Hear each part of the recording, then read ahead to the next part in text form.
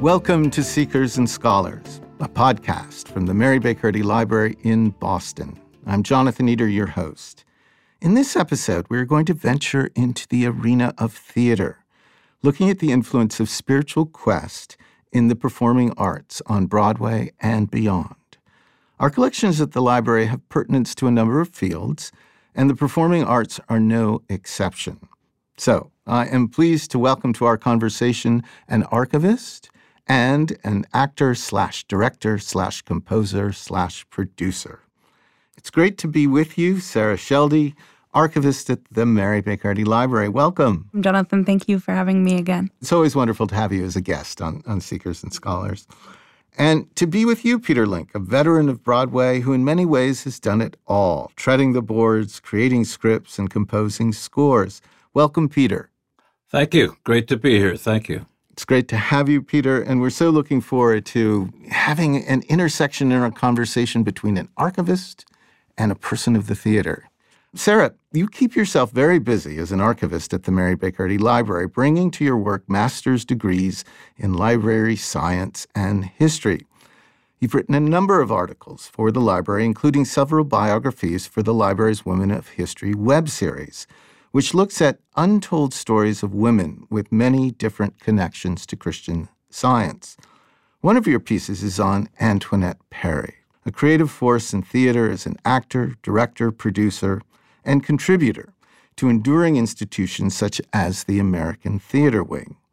She is the namesake for the Tony Awards, an abbreviation of the Antoinette Perry Awards. Sarah, we are so looking forward to be discussing the research you've done on Antoinette Perry. I'm very excited to talk about Perry. Yeah, she's a fascinating figure. And Peter, it would be impossible to do justice to your career in a few short sentences, so I'll just call out a few highlights. You were twice nominated for Tony Awards, one for your musical score for Neil Simon's The Good Doctor, and for Joseph Papp's Much Ado About Nothing. You were longtime composer in residence for Papp's New York City Shakespeare Festival productions. You received the New York Drama Desk Award for the musical Salvation, which you co-wrote with C.C. Courtney.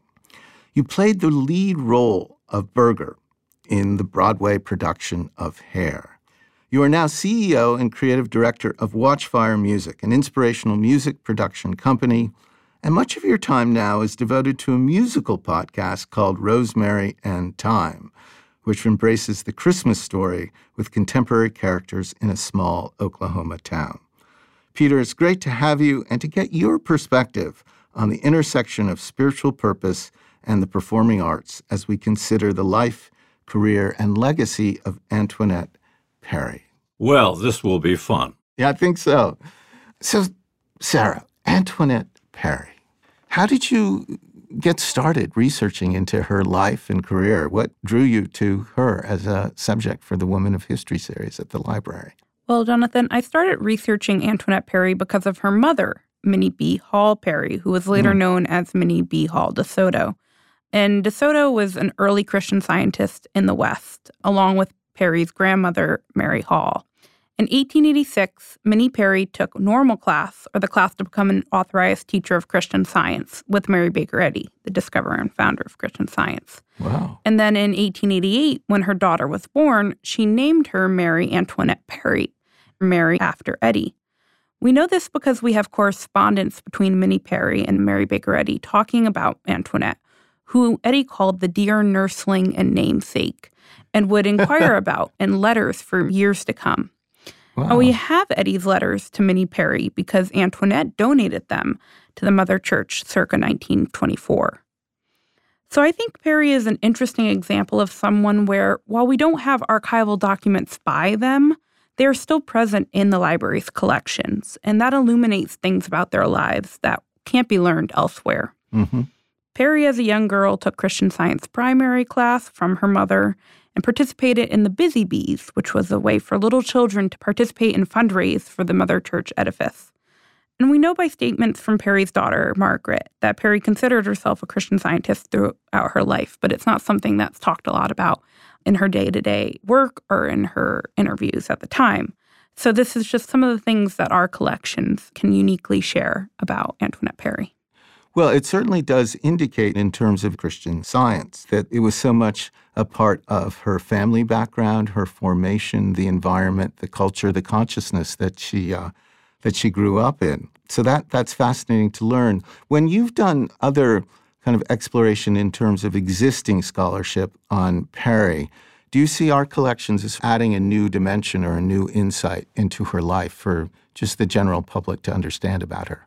Yes, I think so. I think because so much of what people focus on in Antoinette Perry's life is her adulthood and her career, and obviously that's very important, and that's kind of the central thing that the Tony Awards website would focus on, or scholars of American theater would focus on. But I do think it's an important aspect to study that kind of cultural context that she came from and what we can learn about her from her family as well, and what her family's impact would have been on her. So tell us about her career. What did it involve? How did she make her mark? And, why was it that Broadway decided that it was going to name its most cherished award after her? Well, Antoinette Perry's family not only was involved in Christian Science, but her family were also involved in the world of acting, particularly her aunt and uncle, Mildred Hall and George Wessels. So at 15, she joined her uncle's touring company, and then that would bring her to New York City, where she would make her debut on Broadway and meet figures like famed producer David Belasco. And for a while, she was having a pretty interesting and popular career on Broadway. But then in 1909, Perry married Frank Fruoff, a businessman from Denver, and retired from acting until Fruoff's passing in 1922. Although in 1920, she did invest in producer Brock Pemberton's production of Miss Lulu Bett, a play that was wildly successful and won a Pulitzer Prize. Pemberton was a Broadway producer who partnered with Antoinette Perry on a number of different productions, particularly after she became a director. He was actually the one who, when they handed out the Tony Awards, originally they were calling them the Antoinette Perry Awards, and he was the one who kind of said, it's a Tony. So, so he's the one responsible for abbreviating it to the Tony. Yeah.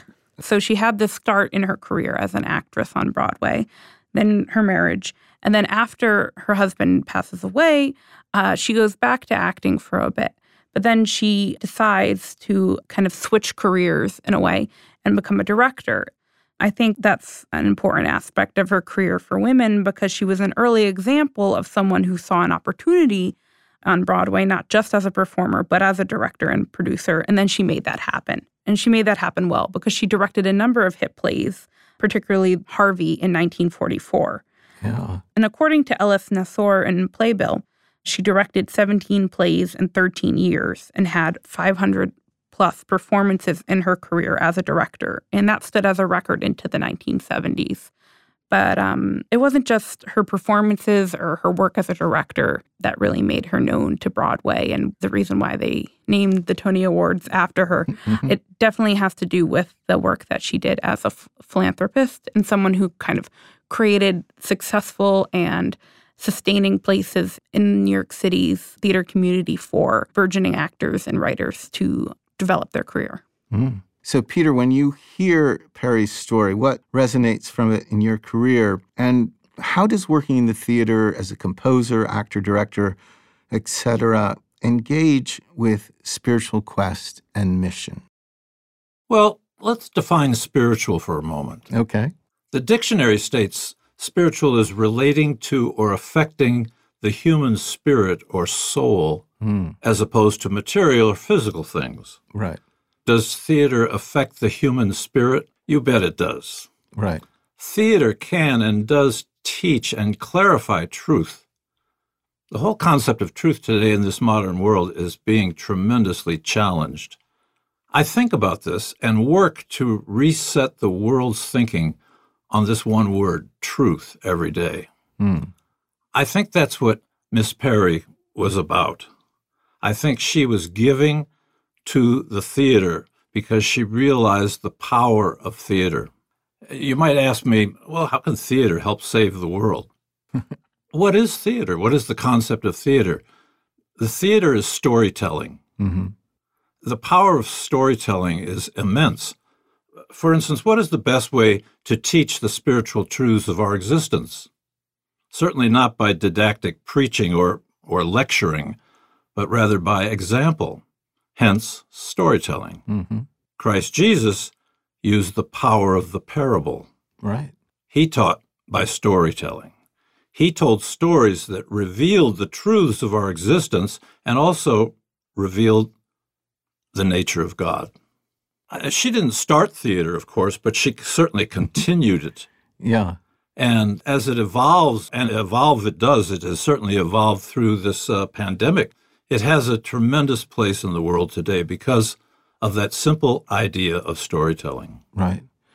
Well, you were bringing up this question about theater and saving the world, but certainly comforting the world seems to be something, or inspiring or supporting the world seems to be something that theater is uniquely positioned to deliver to audiences and to people. So, Sarah, I'm curious, Perry lived through the Depression and she lived through World War II, two very demanding periods in American as well as world history. How did her work in theater contribute and help humanity during those particularly difficult times? I think as Peter was talking, there's one thing that really resonated with this quote that I found from Antoinette Perry. She wrote an article for the New York Times called Talent in the Wings, and this was published on January 9th, 1938. And so she said, "There is no fear the theater will ever die, but we can help it live more abundantly by cooperation and an intelligent development of all the lovely mediums we have at hand." So I think that we can see in her own words how she's speaking of this essential nature of theater and the particular work that cooperation can bring together for theater. She's quoted as well as saying that as a young girl, she felt she was an actress, not that she'd become one. So there was no life worth living without being involved in the theater. And it makes sense that she focused so much on using the theater as a way to contribute to others, even in these challenging times. So one of the things that's remarked upon about her involvement in the theater is particularly the stage door canteens. And these came out of the organization, the American Theater Wing's work in war relief. And they were unique in that they did not just represent charity, but entertainment. And that entertainment was not just siloed in one place, but in cities across the country, in other countries, like in London, and then in the theater of war. So Rachel Crothers was Perry's predecessor who organized the World War I era Stage Women's War Relief Organization that would become the American Theater Wing in World War II. In 1917, she said, "We ask you to come for the sake of your nation, of your profession, and for your own sake, that you may be part of the most important thing in the world just now, the bringing, the healing and comfort to suffering humanity." This was something that would have really reverberated with Antoinette Perry and is something that would have brought her to the work in war relief in World War II when Perry was requested to take part in this kind of effort. The Stage Door Canteen and other initiatives of the time worked to improve morale on the home front for soldiers. But also it was just a way for those in the profession of the theater to contribute to the war effort if they couldn't enlist or help in other ways. It was a way that they could take what they were best at and put that forward in a time when everyone had to put forward their best. Yeah, I know it makes a huge difference for morale, to have that sense of community, that theater is so effective at bringing people together around. Peter, you were nominated twice for Tony Awards. In your view, what would Antoinette Perry feel best about in terms of this award that's named in her honor? You use the word community. Right. It has always struck me to go to the heart, to the foundation of what theater does for us all is this. The writer writes the stories and the songs. Each moment must contain its own truth. If you do it right, you fall in love with your work. Mm-hmm. Then the cast gathers together in rehearsal and works to not only fall in love with their respective character, but also the play and the other cast members. Mm-hmm. Then, in performance, they take it to an audience, and an amazing thing happens. inspiration, truths, travel across the footlights, and the audience falls in love with the play, the characters, the experience. Then when the show is over and the audience stands and cheers and applauds the cast as they take their bows, this circle of love travels back again across the footlights, and everyone in the room is simply in love. Well, that sounds like a tribute that Antoinette Perry would feel very pleased about. To whatever extent the Tonys recognize that notion of elevating human experience through the theater that brings on this greater feeling of community, of love for character, of love for creation, of love for the human experience.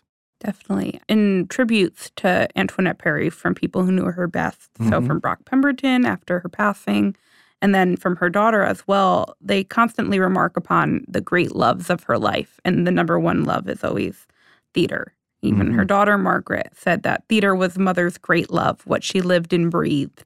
Her outstanding trait was that she cared. It didn't matter if you were a janitor, cab driver, or on that pedestal of pedestals, an actor.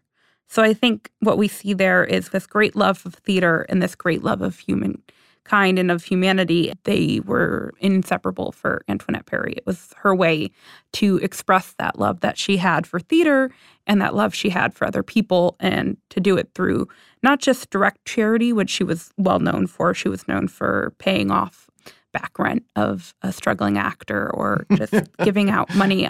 But it wasn't just that direct charity that was important to her. The idea that she had was giving it back or paying it forward. And it's something that came out of her connection through her family and her aunt and uncle, and how their work helped her get her start. We see how important it was for Antoinette to create the structures and the resources necessary for performers and artists to make their own way. So one of the significant things that she was involved with was the experimental theater, which she wrote about for the Christian Science Monitor in an article in 1941 called New York's Experimental Theater. She says that authors will have an opportunity to be heard, and eager, vigorous, hardworking actors will have an opportunity to play to an invited audience of producers and agents. So we see that creating the space was important for her, expressing the love that she had for theater. Right. So, Peter, when you hear about the experimental theater that she helped create and how much she valued having a space for the generation of new work and new opportunities for actors, how does that relate to your work and particularly projects that you're involved with now? It's sad that experimental theater doesn't get the chances it used to. Oh, no. In New York especially, so many have closed. Without that experiment, without that beginning of creation, theater sometimes gets a little bit stagnant. I'm deeply involved in experimental theater right now. COVID brought closings of theaters all over the world, closings of movie theaters, play theaters, musical theaters, certainly Broadway. But you have to keep creating. So we sat down and looked at this world of podcasting. So is this experimental theater? Yeah, it is. This opens up a whole new world of communication. So what we are basically calling this is theater of the imagination.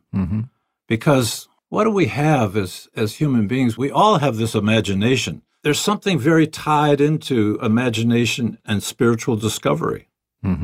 So Rosemary and Thyme is an experience of the imagination. We can work from a standpoint of that new exploration of new mediums to make something very special.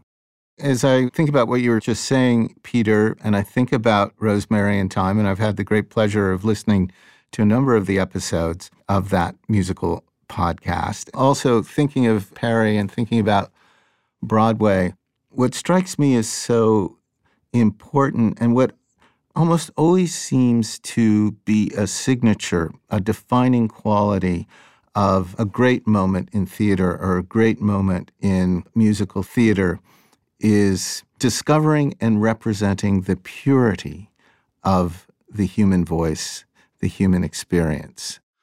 Well, Rosemary and Thyme is a new version of the greatest story ever told. In that Christmas story, in that nativity story, there's these incredible, pure truths that come through. I did a list of great Broadway shows, mostly musicals because I'm so much involved with it. Right. But when you talk about Hamilton and Les Mis and Camelot and Brigadoon, Funny Girl, Gypsy, Mamma Mia, Mary Poppins, My Fair Lady, Ragtime, Sunday in the Park with George, you're talking about musicals that were very popular. And when you think about it, looking at each of those musicals and having seen them all and read them and listened to the music from them, what do we get from that? Mostly, we get a spiritual lift in our consciousness. Mm-hmm. And that is the essence of theater. It lifts our spirit, it lifts our understanding, it lifts the messages of truth into consciousness, and they stay with us. Peter, when you were nominated for Tony Awards, did you have any idea about the story of the person after whom they were named? No, they were just the Tony Awards to me. Yeah. This has been interesting. I've learned a lot today. I just learned things that I've never understood at all before in terms of the Tony Awards. Thank you, Sarah. Yeah. The spirit that she created has clearly stayed with us. Well, I have so enjoyed being with both of you for this conversation. It has been inspirational. Theater has always been something that's been very meaningful for me. And to learn a bit more about its history and one of these figures that has been so important to it and her legacy through these awards, but more so through her spirit and what those awards represent about Antoinette Perry, about her spirit. And then to see that resonated in your experience, Peter, what has been so valuable for you in this career that you've had, which has been very multifaceted and full of great achievement. It's been a great pleasure. Thank you so much, Sarah Sheldy. Thank you so much again for having me. And thanks so much, Peter Link. A pleasure. Thank you for listening to this episode of Seekers and Scholars, as we looked at the extraordinary career and impact of Antoinette Perry in the world of American theater. Perry is the namesake of the Tony Awards. And as part of that conversation, we also engaged with the subject of the importance of spirituality in the performing arts. So we're so pleased to have an archivist, Sarah Sheldy, and a veteran of Broadway, Peter Link, to be our guests for this episode. I hope you'll join us for our next episode as we revisit a very special event that happened at the library called the Archives Open House. In it, you'll learn more about what was featured at the open house and how it was received by attendees. I'm Jonathan Eder. Thank you for listening to Seekers and Scholars.